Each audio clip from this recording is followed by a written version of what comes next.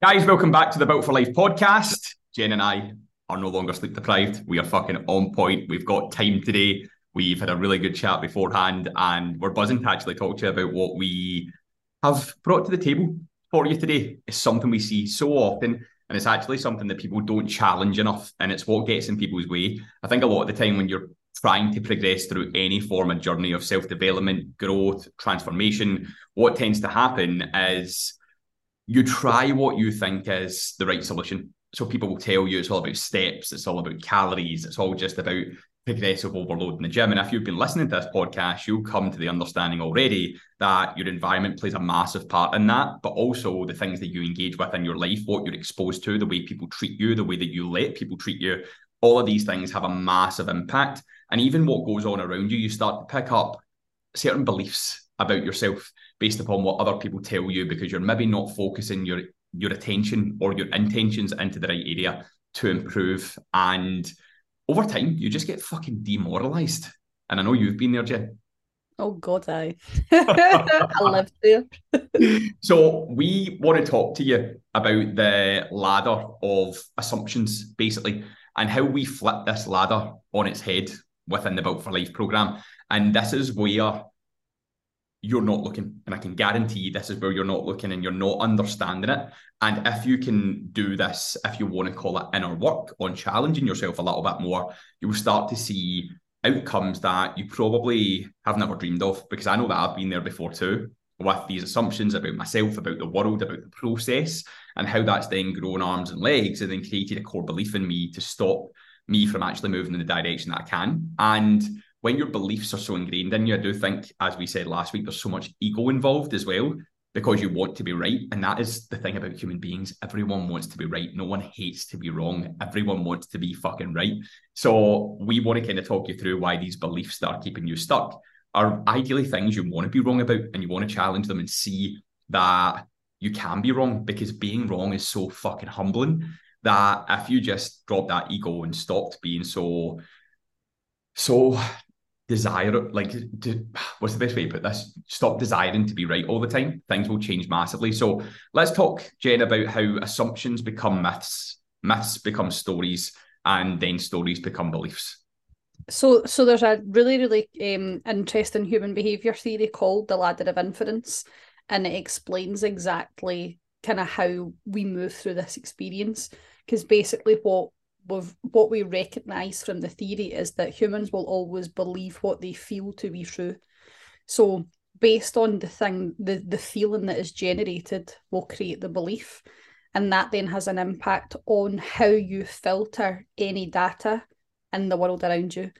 So anything that you experience, anything that you hear from other people, anything that you do, you will always select the data from the pool of available information that reinforces the belief that you have, right?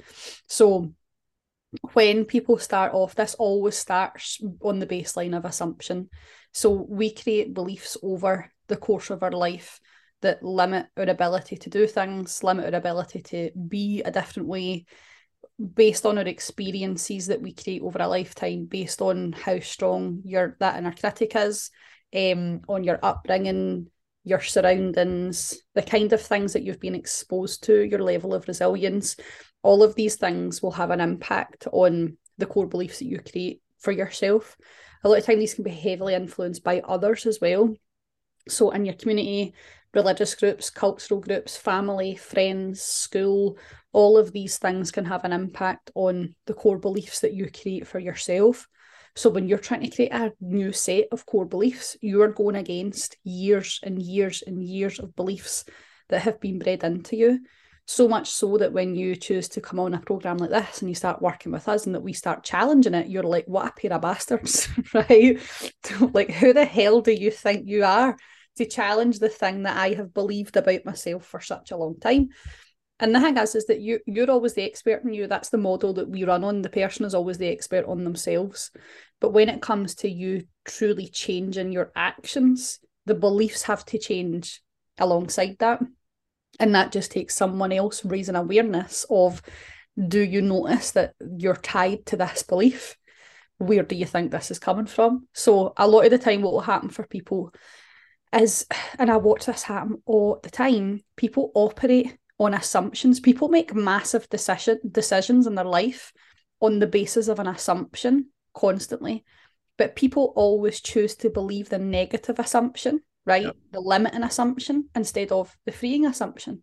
So an example of a limiting assumption might be the one that I believed for years, which is I won't ever be able to lose weight, right? I am destined to be fat forever, right? That was the limiting assumption. Therefore, I limited my ability and what I thought was possible on that basis. So I limited the actions that I would take based on that assumption, right? Which then became a belief of I will never be able to lose weight, so there's no point trying, right? So the action would be there's no point trying, just repeat the cycle. Now, the freeing assumption there is I might be able to lose weight if I find the right thing, or if I find the right way of doing it, or if I find what the barrier is that's stopping me from getting there. So if I am able to find the right way of losing weight for me, what else might be possible? Now, the beauty of a freeing assumption is that you don't need to believe it to ask yourself what might be possible if I did believe it, because they're both assumptions, right? You're just choosing to believe the limiting one, when actually, if I gave you the freeing one, you would go, but I don't believe that's true. But you believe the limiting assumption's true. Both are assumptions, right? So it's really, really important to stop and ask yourself, what assumption am I choosing to believe here? Because you are choosing it, right? If you're assuming the worst, you only have to ask yourself what the opposite of that thing is. You don't have to believe it's true. All you need to ask yourself is, if I did believe that was true, what might I do differently? Yeah. And that's obviously why a lot of people obviously don't progress in some way, shape, or form, because when they create that assumption, let's say the one you use, for example, right? Like, I don't think I'm ever going to be able to lose weight. The myth that you kind of mentioned previously that came with that were things that you started to tell yourself so that you could blame another reason. You could blame something that was not your fault. You know, it wasn't in your control, no responsibility taken, no ownership taken. And that was something along the lines of, I'm just big boned. Yeah. You know how often I hear this, right? I hear sometimes women or guys who are heavier set that have been for their life. It's part of their identity, and it does become an assumption that it's more difficult to lose weight. But they always limit themselves when they come to me as well, because they'll say to me, yeah, but I don't want to lose too much weight, because then I'm not going to look the way that I really want to look, and I don't know if I'll be comfortable. And what you have to consider there is you're just putting another limit on where you can go, purely just because you're actually unsure whether or not, based upon that belief you already have, if you can go the distance. Yeah. And we talk a lot inside the program about how, in order to create new beliefs about yourself, you often need to go far past where you think you can go. Don't just take it to the periphery. Don't just take it to this line of almost complacency where you've got to where you were.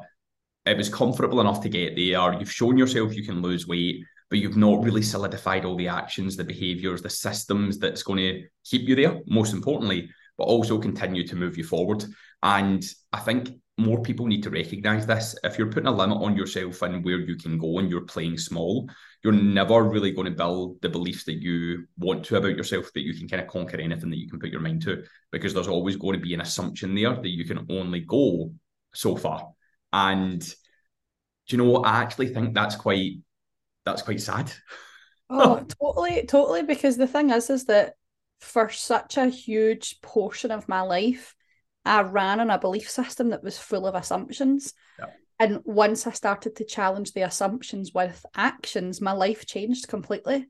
And it always makes me wonder, like, had I been willing to challenge the assumptions about who I believed I was from a much earlier stage, what in my life might have been different. Because I think a lot of the time that people wait for self-belief to fall out the fucking sky. Like, you're not going to just one day wake up and go, I believe in my ability to do this. Like, you have to create evidence for your brain to create the belief. So when we go immediately from the assumption and then we couple that with the myth, that's two very strong evidence bases for why you can't do the thing that you want to be able to do, right? And like, when I think about the amount, I mean, I know we've spoken about like myths in the fitness industry before that we've seen, which we know that I believed pretty much every single one of those. But you do create a lot of myths about yourself too. And I used to create this myth for myself that like all of the women in my family are curvy, which is true, right? All of the women in my family are. So because we're all curvy, therefore I'm never going to be able to lose weight because this is my shape and this is the way that I'm supposed to look. And yeah, that is my shape, but that's also not stopping me from losing weight, right?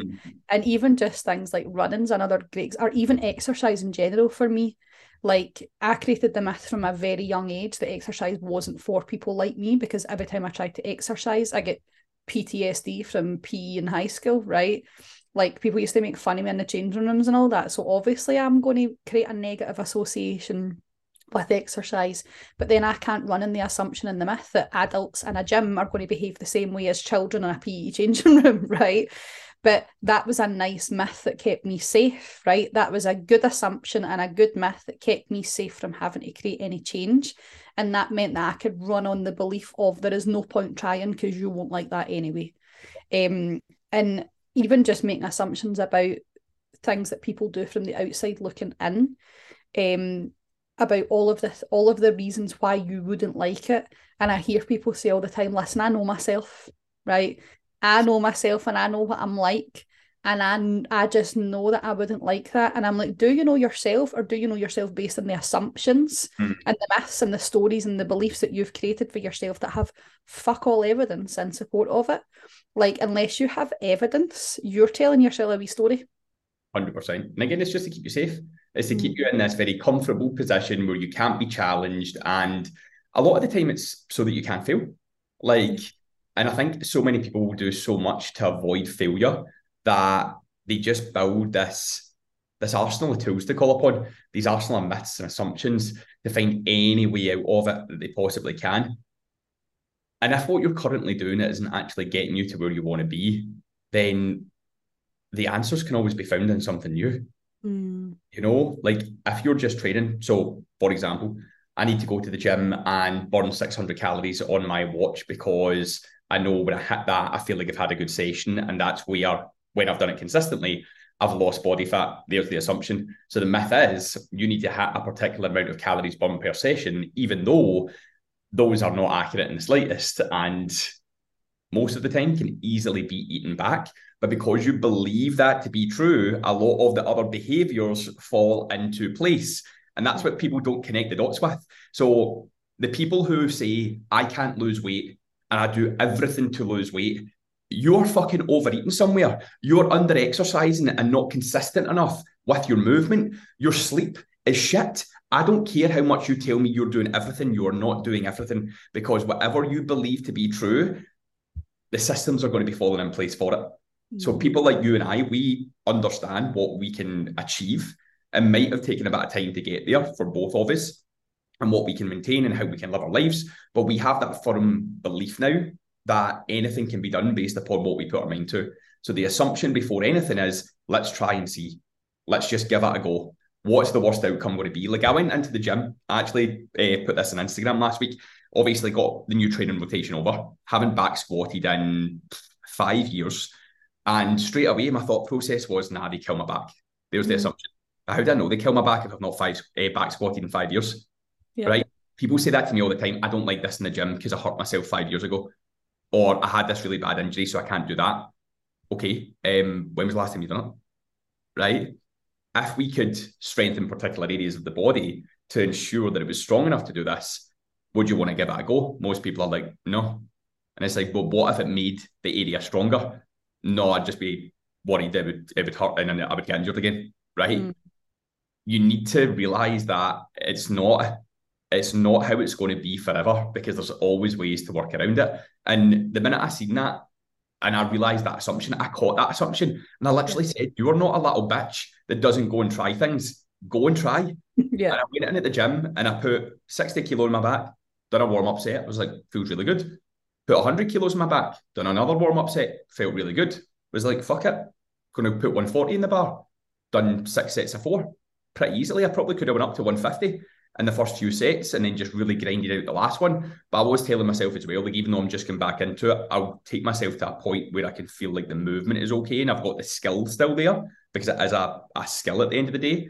and I'll just increase the weight next time. Even though I've not went to pure failure, this session was all about going back in and seeing if what I believed to be true was still going to be true. And listen, afterwards, my back still was a little bit tender, but that's also because I was doing fucking rear foot elevated split squats. I was doing hip thrusts. I then ran after it. So it would be wrong of me to go, it was the back squats. Yeah. Right? Look at the data, look at the fucking information, right? Yeah. But then if that's the belief that you have, then Yep. that's the information that you are going to select, right? So had you been sore, your brain would have immediately made the association that was the back squats, right? I fractured my ankle walking down the stair. I can't not walk down the stairs ever again, right? I can't be trapped like the princess in the tower in my own house for fear of walking down the stair, right? I just need to be more careful about walking down the stair. The assumption can't then be stairs are fucking lethal, right? They are for somebody who's clumsy like me, right? But I can't then create the belief that I am going to fracture my ankle every single time I walk down the stair, right? So people choose to make the behavioural association with these different things. We watch this happen quite a lot, and I've noticed myself do it. I think we've both done it, and I'm having the same conversation with people quite a lot and have been for some time about lockdown, right? Now, great example of a very controlled and structured environment based entirely on what you want, right? So what's happening now is that people are reflecting back to that time and saying to me, I can never get back to the same position that I was in then. The way that I was in lockdown was thriving. And again, in context, I know that it wasn't the same case for everyone. I'm just giving examples of the kind of conversations that we have with people. It was the perfect environment. I was doing so well. Everything was great, right? They're romanticising it, right? Because at the time, they were gagging to go out for their dinner and go for a drink and go and live their life, and were perceiving all the things that they couldn't do. Now, when we reflect back through those rose-tinted glasses, because we only ever attach meaning to situations in hindsight, so you can't attach any meaning to something until you look back on it, right? Which is why in the moment it's so tough, but afterward you look back and you go, I understand now why that had to happen. People are now creating the belief that the only time that I can do these things for myself is when there is the perfect environment in which to create it, right? Now, when I have this same conversation with people about what they were doing specifically, and I came to this realisation myself in therapy, was that everything that I was doing then is still absolutely possible now. Mm-hmm. There is nothing stopping me creating those conditions. The environment made it easier, but the conditions were wholly created and controlled by me. And this is the same conversation I'm having with people all of the time. They are making an assumption that the world has to fucking stop for them to prioritise themselves. So now, when it comes back to prioritising themselves in a noisy world, they don't know how to do it because the distraction is there. They make the assumption that was only possible when there was lockdown. Therefore, there has to be a global pandemic for me to look after myself, right? Really dangerous assumption to run on, because you then tell yourself the belief, I can only look after myself when the conditions are there for it to be possible, right? But actually, you have to create the conditions to change the belief. And once you create the conditions that change the belief, you recognise that there is always space and availability to prioritise yourself. You just have to choose the positive opposite. You have to choose the other assumption instead of always defaulting to the negative assumption, which we watch people do all the time. That is such a good example. And as you said, like, you don't really attach meaning to something until you look back. And I think a lot of the people that have definitely spoke about this, they choose the facts that they want to believe. And the one big part of this is, like, I remember I was speaking to someone about this who said I was still working from home, but I didn't have to travel to and from work. So I saved myself like an hour a day, an hour and 15 minutes a day that I could just go and I could step with, and so on and so forth. And I was like, okay, so you're trying to tell me when you finish work, you put your shoes on directly and went straight out a walk? No, well, I would maybe sit on my phone for a while. Would it be fair to say that maybe you'd sit on your phone for the same half an hour journey that you would take home from work? Yeah, probably. But then I'd go straight out on my walk. And it's like, okay, well, when you're getting home from work now, are you then sitting down and having that same half hour and losing half an hour when you could be out stepping? And they were like, fuck. He's got me there. Because, like, don't bullshit a bullshitter either. Like, when you finish your work for the day, you want to sit down for maybe 10, 15 minutes and relax, right? You're just believing that you don't have the time now. because you're telling yourself you had it previously based upon the fact that the conditions were more ideal. And you're telling yourself now that that time is what is causing you not to be able to perform at the level that you want, which is, quite frankly, horseshit. But I spoke last night at our 12-week transformation webinar about a great quote from a guy called Ludwig Wittgenstein. He's a 20th century philosopher, and he says the limits of my language are the limits of my world. Mm-hmm. And it's the whole, I can't do this, I can't go there and control the situation. I can't make these choices because my partner's going to be annoyed with me. I can't go on this journey because I just can't. I can't fathom adding something else into my life because it's going to break me. When really something like this and getting added into your life is probably going to be the only thing that allows you to manage everything else in the most appropriate way. And you need to understand that there's a degree of reality here that you have to surrender yourself to. See, when people romanticize about things, it's like relationships, you know what I mean? It's like you would have even been there, like through everything that you've been through, where you would have looked back on situations in the past and you would have been like, were they really that bad? Oh, all the time. You remember the times when they were really nice to you or bought you nice things, when you had that nice like dinner out for your birthday that one time, and then it was abuse fucking for all the other months of the year. You remember the good stuff, and that's what draws people back to relationships, because they do attach meaning to that. And you have to recognize that you don't just do that with relationships, you do that with situations as well. Like if you go through a 12-week transformation, for example, you often will tell yourself it's only for the 12 weeks. So when you get to the end of the 12 weeks, there is no longer duration added onto it. So you've already told yourself that the goal ends at that point. So then a lot of the behaviours based upon that belief start to fill back in, and then you rebound all the way back to starting weight or worse. When really, if you're like, okay, this is a phase, my journey doesn't end. I need to make sure that my focus and my beliefs are built upon the decisions that I make on a daily basis and what I prove to myself I can do. And we'll take it from there. And that's what it should be. I will take it from there. I said to the guys last night, you almost have to live in a degree of, I wouldn't actually even call it hope. I used the word hope last night. Live in a degree of trust that regardless of what's going on around you, what your assumptions are, what your beliefs are, that if you dedicate and just show the discipline to dedicate enough time to something to try and break that belief, that it can happen. Because the future can be so different than it is now.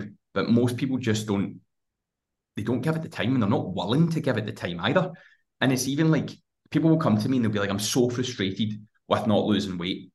And again, they'll convince me and they'll convince you or try and convince you, but we're not buttoned up the back, that they are doing everything, right? And it's like I spoke about in one of the previous episodes. Say you've got someone at 80 kilos telling you that they can't lose weight on the same calories as someone at 55 kilos. Bullshit. I'm sorry, but fucking bullshit, right? Especially if activity's similar, the amount of gym frequency is similar, like bullshit.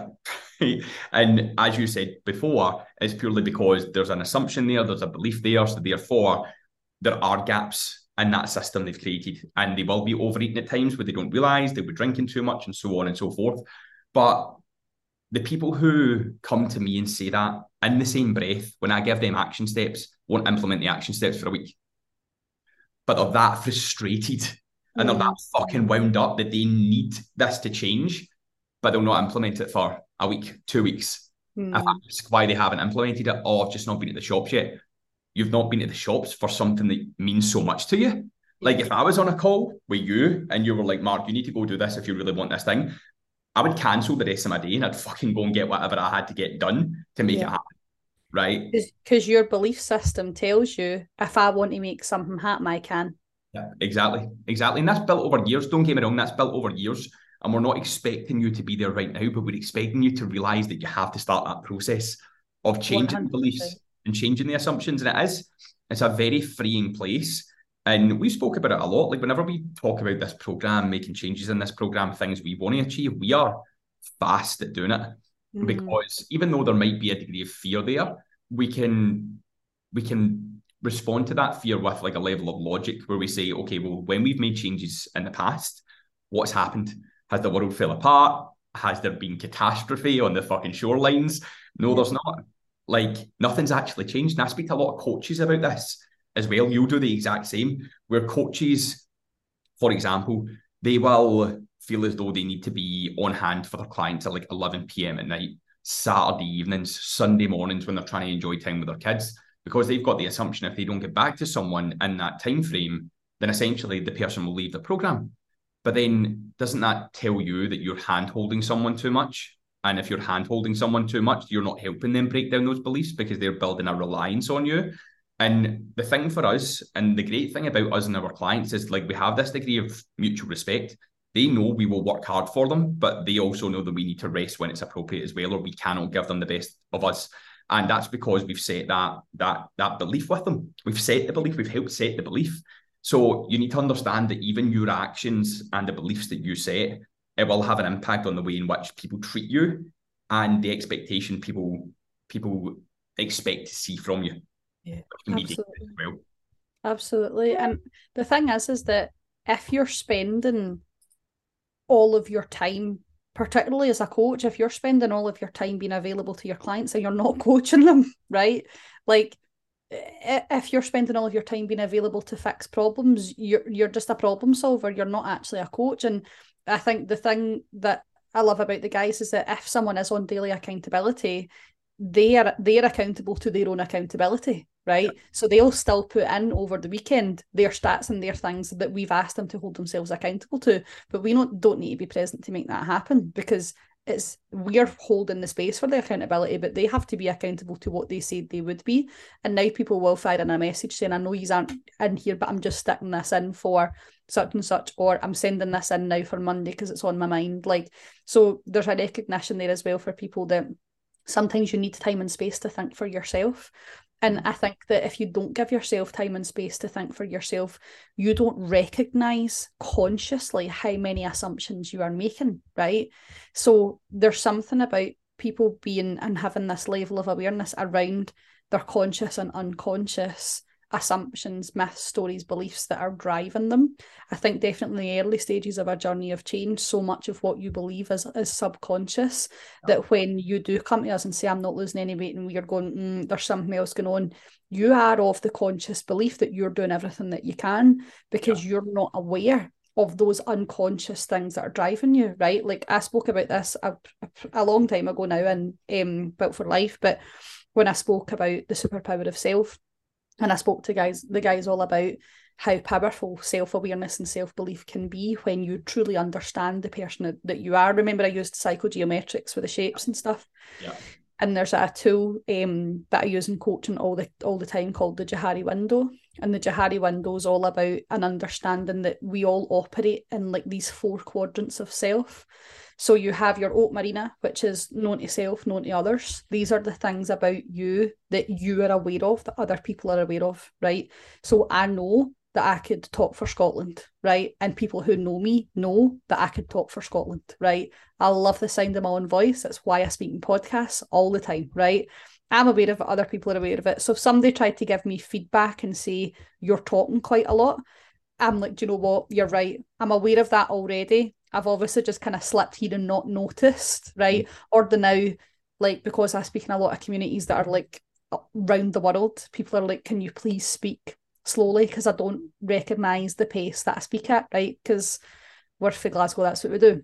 So it's something that's known to me and it's known to others. Then we have known to others but not known to self, right? So that's the bit that people get petrified about, because that's where all that fear of judgment lies. So these are the things that you do that other people notice, but that you don't notice within yourself until someone says to you, are you aware that you actually do this?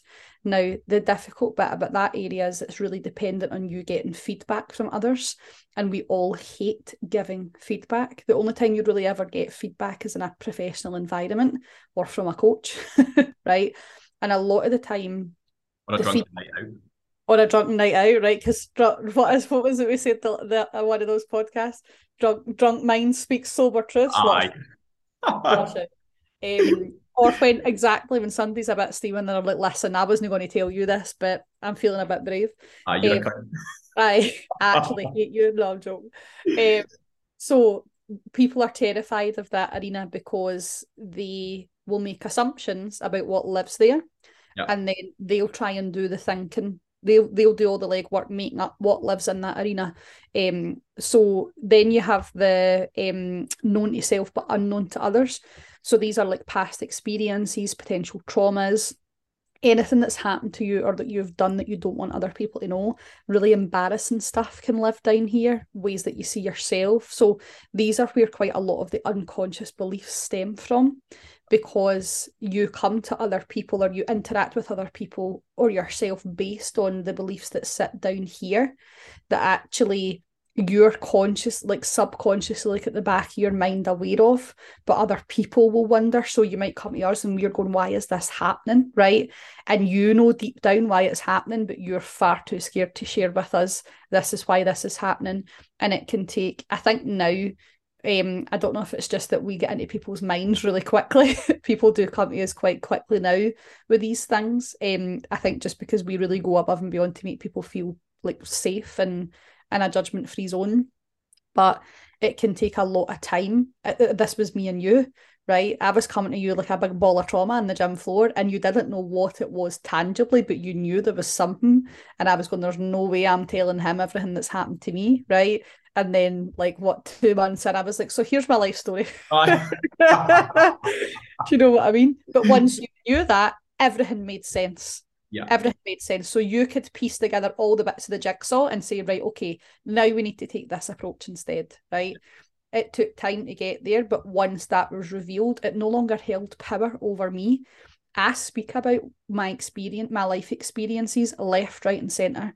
Podcasts, trainings, wherever I go, I will be an open book and I will talk about everything, because the more I talk about it, the less power it has, the more comfortable I am with saying it out loud.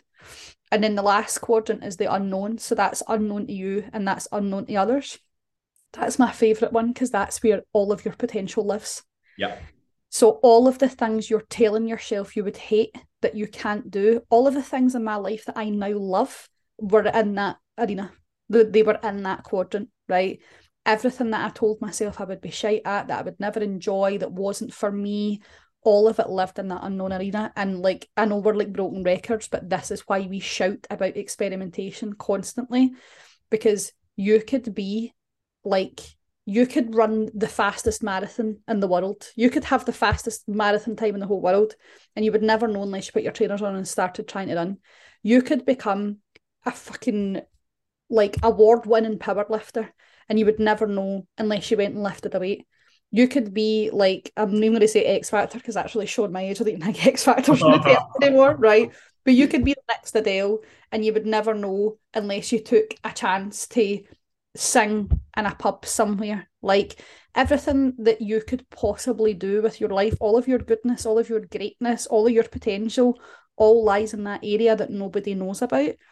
And you're only setting yourself actions and defining your ability based on what you've done so far, that you are missing who you could be by telling yourself, that's no for me, no my cup of tea. Yeah. There's a couple of things that stand out here. First and foremost, it would probably be the whole talking thing and just being authentic and opening up to people. I know you and I both had this real difficulty with sharing our journeys initially, because there's a fear of judgment there. You're worried what people are going to think about you, what you're going to do, but there's nothing more freeing, as you said, and it relinquishes the power more from these things than talking about it. That's why we come on this podcast and we talk about it as if we're having a fucking cup of tea, chatting about the Fitbit at the weekend, right? Yeah. Because it has no power over us. It's a part of our story. It's a part of our journey. And why do you think, with all the mental health issues that are going on right now and high suicide rates, people say talk? Because talking helps, right? And the thing is, like, there's a difference between talking and just having a pity party all the time and talking for a constructive outcome, you know? And the basis of a chat, sometimes you're not even in pity party. See, if you're suicidal and you have a chat with someone, you're just like, you know what, I'm suicidal, I don't know what to do. Someone can just have a fucking great chat with you and make you feel normal and make you feel heard and make you feel seen. And it's funny because anyone that ever has passed comment on me from what I've shared are the insecure people. Anyway, you can see they're insecure. They care too much about how they look. They care too much about what they have. They care too much about what other people think of them. So straight away, as you kind of said before, like, it's known to me and it's known to them. I'm like, I know this about myself, and I'm glad that you've recognised it, but I'm not going to change it just for you. And that unknown zone as well is such a good place to live. Like, obviously, I went from the assumption of you can't look good, muscular, lean if you run. Because every runner that you see is a fucking twig, right? Like any professional long distance runner. But then over the years, you start to see guys who are running mad distances at decent times that are big, that are muscular, that are looking good. And I remember when I first ventured into it, through seeing what other people do, that can change your assumptions as well. That's why we're running this challenge inside the program and getting everyone on the same timeline. Because if you see other people struggling the same way that you were and talking about how they've overcome a lot of challenge and struggle that week, it can change your assumption if someone is literally living almost like a copycat version of your life and your belief systems. And I didn't really follow a lot of runners. I still don't. I don't really follow a lot of people, like a lot of sports people are that on Instagram. I just feel like it's very distracting. So I remember when I ran my quickest half marathon, people were like, I didn't realize you could run that fast. Right. So people knew it, but then I was like, is that fast? Like, so it was like that unknown and unknown. People like, I never knew that about you. And I was like, neither did that. I didn't know that about myself either. So then it gives you that sense of, fuck, maybe I'm onto something here. Maybe I'm in a great position. Maybe I can do more than I believe that I can do. How far can I really take this?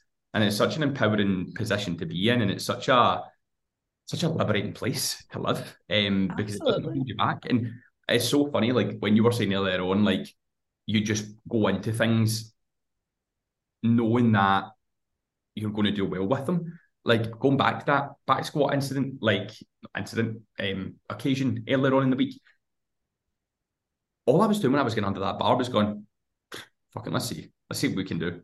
You know, and that was it. There was no fear. There was no, oh my God, I'm going to get down here and I'm going to fucking hurt my groin. And I had a sore knee last week when I was running. So that's going to continue to really fucking bug me. This is going to put me off running and I'm going to be off my legs for months because I'm going to get down here and then I'm going to get an injury. Right? That's not what I was thinking. I was thinking, let's fucking give it a go. Don't get me wrong, when you're in that position as well, it can be quite dangerous because you can be a wee bit arrogant towards things. But that's why you do warm-up sets. That's why you be a little bit curious first. That's why you dip your toe in. Just put the tip in, right? Don't fucking... No, don't start. We've already had 400 messages for last week's episode. We are not going back there again. We'll never get a sponsor at this rate. Just don't go in too dry. That's all I'm saying. Give yourself a chance to experiment in all areas.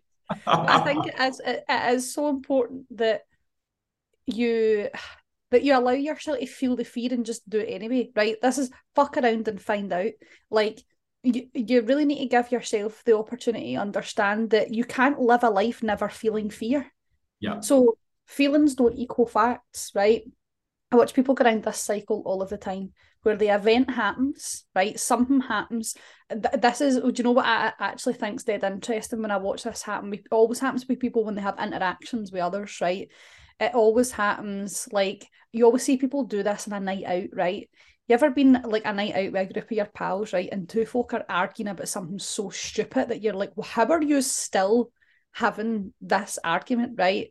Yeah. And like, it's so funny. So you'll have the event, right, where somebody says something to the other person that's maybe like, I don't know, just a bit off. Like, hiya, Janet, how are you doing? God love any Janets that listen to this podcast because they're getting absolutely rinsed. It's like my default name.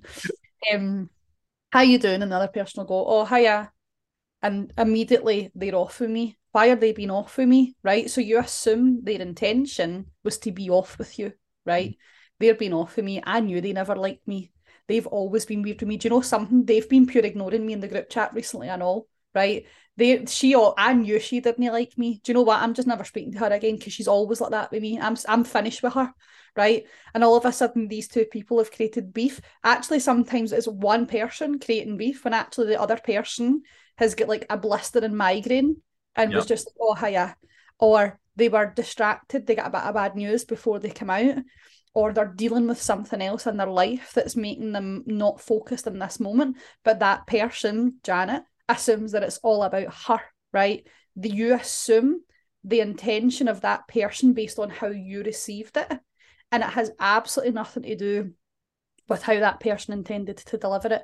So if we actually just intercept the assumption and say to the person, you seemed a wee bit off with me there, is everything okay?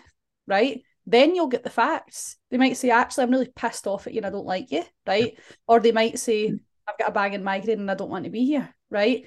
Immediately, assumptions squashed because we're asking for facts, we're asking for evidence. And I watch people repeat this cycle of assumptions, facts, feelings, stories, and they just propel it so often that even when people come to us to go on their journey of change, the first 3 months is literally spent challenging every assumption, every myth, every story, every belief that they've ever created, and then bringing their awareness to how many unconscious beliefs that are driving their decision making. And I think we watch this quite a lot with people who are coming in with similar background to both of us, with that binge restrict cycle and the belief that restriction is the only way to lose weight, right? And a great example of this, I'm not going to name her, but she'll know who she is the minute I say this, right? One of my very good friends who used to tell me for years, I lost all my weight at spin, right? So she would tell me repeatedly, I lose all of my weight when I go to spin. And then I would say to her, no, you don't. You're losing weight because you're creating an extreme calorie deficit. She's going to kill me when she listens back to this. You're creating an extreme calorie deficit by eating 1,000 calories a day and then doing high intense cardio 5 days a week. So actually, spins get fuck all to do with it. It's contributing to part of it, right? But you could do any other high cardio output exercise and you would maintain that same deficit, right? You're also starving yourself. And that's, and she no, lost all my weight at spin, lost all my weight at spin. Guess what's happening now? She stopped doing spin, she's still losing weight. I still losing weight. On higher calories, right? but she carried that belief for so long, very much like me, which was the only way I can lose weight is through extreme restriction, because up until that point, that's true, right? Because the extreme restriction does give you what you're immediately looking for, which is the weight loss, but it becomes so unsustainable that it doesn't work in the longer term.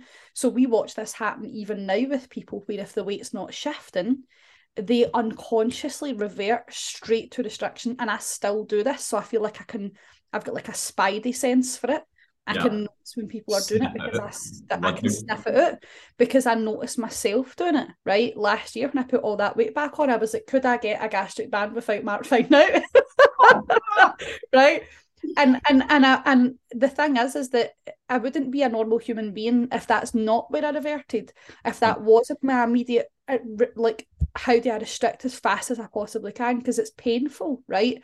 It's frustrating, it's hard. You feel like you're putting all this effort in and not getting a result back. So your default is to restrict further on what you already think that you're doing, right? We said this to the guys last night. This 12-week transformation that we're asking people to do is actually just adhering to what they were supposed to be doing all along, right? We're not asking anyone to do anything in an extreme. We're not asking them to cut calories any lower. We're not asking them to increase activity. We're not asking them to do anything that's different from what we've already asked them to do. We're just asking them to adhere to it. That's literally it. And the drive for restriction comes from the assumption that you're already doing it, when in actual fact, if you're jumping from not doing it away down to how do I underdo it, you're just repeating that same cycle, all based on that belief that is, I need to be an extreme discomfort and extreme restriction to get any results, which is not true. So good. Like, there's so many people that I've worked with over the years that come to mind that have came out the other side of this so well, like when they've changed that belief structure, because, and you'll have been there before, like the way in which we want to reverse it is instead of having like the assumption, the myth, the story you tell yourself, then the belief, we want to have the belief that you know about yourself. Like the belief I know about myself is I'll give anything a go and I'll give it a go to the best of my ability, right? So the story then that I tell myself is, what's the worst that can happen? If I'm shite at it, I'm shite at it. I can get better. If I'm good at it, fucking great. The myth behind that is essentially, why did I tell myself for fucking so long that I couldn't do these things, right? Or why did I believe these beliefs for so long? Like that's what then becomes the myth. And then the assumption is, where can I really take this? Or the assumption might be, afterwards, because I've worked it in reverse and I went through the process of trying it, do I like that? was that for me? Yeah. Maybe I will do something different, because it's not the thing that's actually going to get me to where I want to be if I don't actually enjoy it, Yeah. you Yeah. know? And there's a difference between doing something just for the result and not enjoying it, and essentially doing something for the result, performance based, and enjoying it. Like there's two totally different sides to this coin. And the people who find what they enjoy the most are going to love the process. Like people who love to train, people who love to run, people who love to CrossFit, people who love to swim, people who love to just walk. That's how we've had so much success with people that have been like, I really don't want to go to the gym. I don't like it. I've tried it numerous times. I generally, it's just not my form of activity. Then once they've started walking, losing weight, they've done, you know what? I actually really have always fancied going to like Pilates and Yeah. yoga. Great. Is that sustainable? Yep. I can go twice a week. Fucking fantastic. Then it's like, okay, well, look, going to double up steps at the weekend as well, because like I just enjoy walking so much now. And then you start to improve their nutrition on top of it. Their beliefs start to change. And then all of a sudden they go, well, now that I'm at this assumption stage and I've got these really good beliefs, what else can I do? Because I've only ever considered the gym, walking, yoga, Pilates. Like, could I swim? Could I cycle? Could I run? Could I go to a training facility that's more group based? Was it the fact that I never liked going to the gym before because it was just me and I maybe felt anxious in that place, so much so that I couldn't actually focus on what I was doing? You start to be so free and you have a lot of clarity around what potentially can be, instead of, as you said, limiting yourself. 100%. And I think like it's so interesting when you think about it's all down to perception, right? Like every single decision you make based on your life is down to how you perceive the situation. And like I got into the best shape of my life when the gyms were shut. And I Yeah. honestly think sometimes when I say that to people, they assume that I had a full rig out gym at home. Like I had one kettlebell and two dumbbells, right? And I think I maybe did about, well, you used to do the early morning Zoom workouts, but other than those and the odd home workout, which I wasn't really consistent with, I got into the best shape of my life, focusing on only on the things that I could control, which were walking constantly the length and breadth of the south side, and controlling my calorie intake and focusing on my sleep and my stress management and all those other things.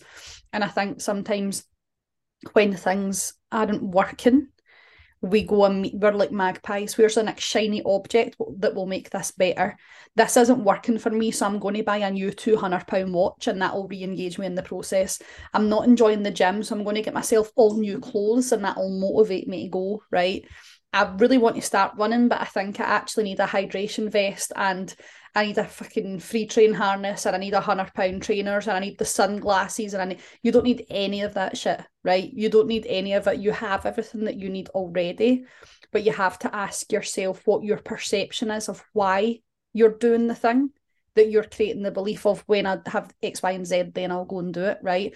And I caught myself doing this just this morning because we were speaking to a client this morning who'd said he was thinking about maybe trying out CrossFit because he'd done it before and really enjoyed it.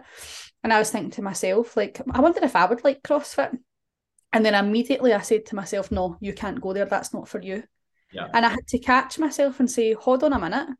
What evidence is there that tells me that that's not for me and I wouldn't be able to do it because I've never done it before, right? Now, my default instinct will always be you're plus size and you're not as fit as other people, therefore you can't do this thing, right? But the only way that I can get fitter and do that thing is by doing the thing, right? It doesn't happen in reverse order. Even if I lose another 3 stone and I get back training properly and I get back running again, I'm still not going to believe in my ability to do CrossFit because I've never fucking done CrossFit. 100%. Right? So actually, I need to go and do it first before I then think to myself, actually, that's not for me, right? And there's something here for me about when you have a paradigm shift. I spoke to one of our clients about that this week because she sent us a lovely voice note, basically just saying like she sees her life and herself and the world through a whole different set of eyes. And she was like that to me, what is this I'm experiencing? And I was like, this is a textbook paradigm shift. This is why we focus all of our energy and attention into helping you to change your behaviours and to build you for the rest of your life. That's why we do what we do here, because we want you to leave this program and never have to come back, right? Like, we love our clients and we would keep them all forever if we could, but our whole objective is to give you everything that you need to live the rest of your life happily and successfully. And that is why so many of our clients will reach out to us 6 months, a year, 2 years after leaving, still in great shape, still loving their life, still doing everything the way they were before, because we focus on changing the behaviours and building the person. And we do that by facilitating a paradigm shift. And it was so funny to hear it from her perspective, because she was like, I don't know what this is. And I explained to her that this is you experiencing a paradigm shift. And she was like, I have heard you guys talk about this so much, and I never knew how it was going to feel. And she was like, I can't believe that that's how this is supposed to feel. And she was like, she was like, I mean, my diary's jam packed full of stuff. She was like, but I was thinking, how did I do this before? Like, she was like, because obviously all my own stuff is scheduled in first and everything else around it. But she was like, how did I survive life before, just as busy as it is now, but without all of the things in that I needed for me? And it's because her paradigm has shifted, that she goes belief first, right? This has to happen, and I believe that this is important. Therefore, how does everything fit round about it? If she's carrying the belief of I can do it all, which we believe you can, right? You can do it all, you can have everything that you ever need to have. When she's operating in that belief, she's aware of the assumptions that she's making that goes against that. She's aware of those old myths that might chime in every now and again, right? She's aware of when she's telling herself a story, because the belief is the pinnacle. The belief is the thing that guides her, and everything else might hang off it every now and again. But ultimately, the belief wins every single time. She's operating out of a different paradigm now, though, that it's belief in herself and her ability, and not lack of belief in herself and her ability. And unless you're willing to actively challenge the thoughts and challenge the actions, create the actions that disprove the assumptions, disprove the stories, the myths, unless you're willing to take both the challenge and the thought and giving it the evidence for why it isn't true, you're never ever going to change the belief cycles that you've kept yourself stuck in. You will always believe these things about yourself unless you stack the evidence in favour of the belief you want to create, instead of just always reverting back to the evidence that stacks in favour of the lack of belief, of the self-criticism. What would you say to someone in that situation that says, but I can't because of my inner critic, or I can't because of self-sabotage? You are your inner critic. You are the saboteur. They're all you, right? Like, it's not some separate person that's been transported into your brain. It's not a fucking tapeworm, right? That you can... Man. right? Right? All of these people are you. And yes, it's helpful to, like, almost sort of like personalize them for you to understand, like, that this is what this is. But like, it's a concept. They're all still you. So actually, if you have an inner critic and an inner saboteur, you also have an inner cheerleader and a head of self-belief, right? You're just choosing to listen to the critic and the saboteur. So every single time you hear something from them, how are you given time and space to the head cheerleader to come in and say, actually, that's not necessarily true, or we might believe this right now. So how do we give ourselves evidence to the contrary? What is the positive opposite of this limiting assumption that I'm choosing to believe? We are defaulting so much to those instinctive things that we're never given the opposites a chance. And crucially, to remind everyone, you don't have to believe the positive opposite. You just have to run on, what if it was true? What would be possible for me if I did see myself in that way? You don't have to believe it immediately, because self-belief doesn't fall out the sky, and you can't just positively think your way to a new life. But we have to be willing to actually challenge those things that come into our heads, no matter who or what part of you they're coming from, and then give it evidence to the contrary. Boom. I actually think that's like a perfect place to stop, because I don't actually think we could wrap up anything better than I could probably talk about this for another hour. That was such a good tangent you went off on. Like, I could feel the power, I could feel the energy behind it, and I actually love that you brought up our client that's leaving. I would keep her forever if I could, but at the same time, she needs to fly the nest and see that things are going to be okay. And it's funny because even when she was talking about leaving, she was like, well, what if I need you? Like, what if things aren't okay? And I was like, believe me, things are going to be just fine. Yeah. Like, things are going to be just fine. And we're always here. You know what I mean? She's literally, she can fucking come to anything we put on. She has lifetime access for the Yeah. work that she's done. We Yeah. we give away lifetime access awards to people that are great fucking clients. So 100%. listen, if you And want one, you're a good see the client. thing is, what she has now and what I think you have, I have, anyone who's successful is the blueprint. So Mm, see, even if the full building crumbles, you've still got the blueprint and how you rebuild it. And like I've really been going through that process of rebuilding over the last wee while, but I've got the blueprint. So I don't actually, I'll check in with you every now and again and say, going to tell me, or what do you think about this? Or what will, like, give me some feedback here. But ultimately, I have the blueprint now. So I know how to build it, that even every time it does, if it ever gets torn down again, I know I'll be able to rebuild. So she's got the blueprint to be yeah. able to build from. And that's what I think we give everyone who comes through this process, is that even if anything happens that it starts to crumble, you have the blueprint within you to rebuild it. You're safe. You're safe. And like I was speaking to guys last night about the fact that obviously I've got numerous coaches and I very rarely ask them anything. Like I actually need to force myself to ask them even the simplest of questions. And sometimes they'll actually give me an insight into something I already know in a completely different way. And I'm like, brilliant, appreciate it. They reach out to me and I'll ding them for like 4 or 5 days if I'm busy. Then I'll come back and be like, oh, sorry, I was busy. Don't need anything from you. Month down the line, if I've still not heard from them, I'll text them and be like, listen, I actually need something. Could you tell me this? But it's like short, precise. Having a coach there is obviously designed to help guide you through a process, but you need to be the one doing more work than the coach. Like you need to be. And I really do think there's a degree of mutual respect. Like if someone is giving me what's proven and that they believe to be right, and I'm limiting myself based upon my assumptions of what they're asking me to do and my beliefs about it, then why do they deserve to have to always deal with it, if that makes sense? Like, there's only so many ways that something can be told to you before you actually just have to say, right, I do need to let this fucking inner cheerleader come out. I do need to let the fucking biggest fan that I have inside me come out. Because people will say, again, the self saboteur and the fucking critic will go, but I don't have them. And it's like, stop fucking bullshitting yourself. See, if you want to firmly hold that belief in your hand forever, you will never change, right? And I can guarantee you, you'll lie in your fucking deathbed wishing that you had, because you'll have a totally different perspective come that time. You might have grandkids for the first time, because obviously life definitely changes. You have kids, it's stress. You have grandkids, it's fucking joy. Like that in itself can stress you out. Or sorry, that in itself can make you so joyous that it gives you a totally different perspective on life. And you wish that you treated yourself differently. People say like the love of a child is one thing, but then people say like the love of a grandchild is something completely different. Like you love your baby as much as you physically can. You've never loved it more than anything that you've ever loved before.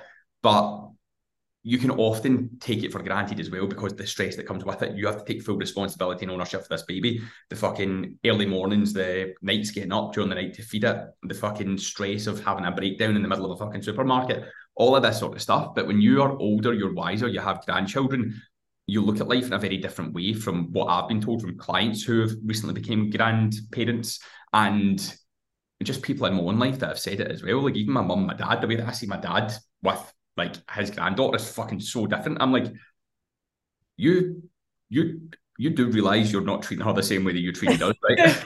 But they get a second chance, Yeah, right? They get another chance with everything that they know. They give it another go. but see, when that perspective happens, and this is my point, you don't have a second chance anymore. Yeah. You're maybe in your 60s, you're maybe in your 70s, and you'd wish you'd done something about it. Your second chance is fucking gone. Yeah. And don't get me wrong, it's not too late to start at that age. That's not what I'm saying. What I'm trying to say here is the things that you could have achieved for yourself, that you could have looked back on and been proud of, could have just continuously been built upon into that age. So you would never have known if you could have completed that fat loss physique transformation that you always wanted, or if you could have ran the fastest marathon, or if you could have been a fucking power lifter. Like you'll never know. You'll never Yeah. fucking know because it's too, like by that point you're too late. You're too late because you're not too late to start and do something still well, but you're too late from a physiological standpoint to optimize your performance so high to see what you really could have been. Yeah. Right. Like you can still optimize it at that age, but there's only so far you can go based upon the age that you are and the safety of the exercise itself. if you're still younger, and even when I say younger, even fucking 40s, early 50s, you've still got a huge chance. Yeah, yeah. And Something. actually, a chance to see the joy that it could have brought to your life. Exactly, Like exactly. somebody said this to me recently as well, is that like once you turn 30, you really start to find more comfort in who you truly are. And I honestly think like I really, really heavily agree with that. And it makes me sad to think of all of my 20s that were spent doubting myself so much and trying to be someone that I wasn't and trying to create another persona, because who I was deep down was a really good person all along. Mm. And now that I get to just be me unapologetically, like you live in another level of fulfillment, because I just don't give a fuck what anybody thinks of me anymore. And I don't care about the expectations that are put on me as a woman for what I should be doing with my life, or how I should be spending my time, or how I should be dressing, or how I should look, or how I should speak to people. I just allow myself to be me. And I think it's such a freeing place to be that I think, God, imagine I'd had that freedom 10 years sooner. No, Um, and it so was all within my control the whole time. 100%. And I definitely see that. And people that I speak to that join the program, they're like, maybe 29, 30, 31, 32, and they're like, since I've reached my 30s, I've got a totally different outlook on why I'm doing this and why I want to achieve it. And I'm actually looking forward to turning 30. Like, I remember at like 22, 23, I was like, fucking hell, that's well old. I'm hitting like the peak of my performance year. So I'm like, what is yet to come? I cannot Yeah. wait to see what has to come. And I remember watching the Limitless show, Chris Hemsworth. And obviously, one of his biggest fears was like growing old and dying and stuff like that.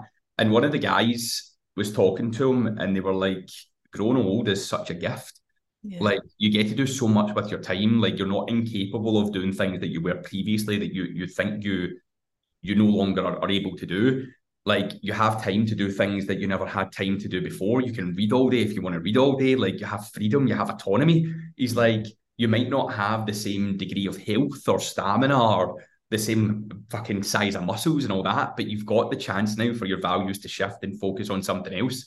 And I think that's incredible. And your health is like this tectonic plate that it all sits on. And that's why, and Joanna always jokes about it. She's like, you're going to be one of these like 70-year-old cunts that are running marathons and all that. And I'm like, I Therefore, was like, her or ultras, mate. but I'm like, I was like, if I've got spare time, why the fuck would I not be? You know, Yeah. the thing is, the more skilled you are and the longer that you've done something, the better you can still be the older that you get. So it's Yeah. like start now regardless of what age you are, because your life's going to be fucking incredible for the rest of your days if you can sustain it and live this way. Yeah. Absolutely. Because we will you for life. Actually, Hey. for life until you die. And even then, you're technically no deed because you're still built for life. So you're just like lying in a coffin somewhere, fucking half asleep.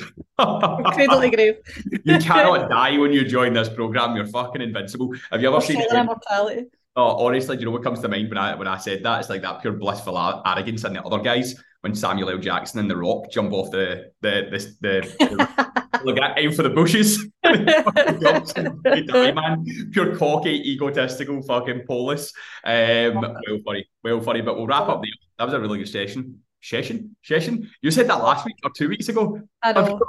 It's because we're too, like, I've been waving my hands a bit so furiously that I can't really, thank God we've not got like video footage here, because I would look mental. It's just you that has to witness that. Aye, that's very true. That's very true. And it's fucking traumatic enough for me.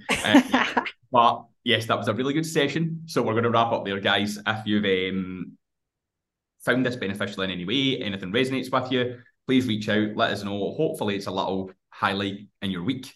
As for me, because me and Jen both listen back like a couple of fucking weirdos. Evaluate our own performance. Yeah, exactly. We study ourselves. So, guys, we will see you next time, and we very much look forward to it. Stay safe until then, and enjoy your Easter holidays. Oh yeah, happy Easter. Happy Easter, guys.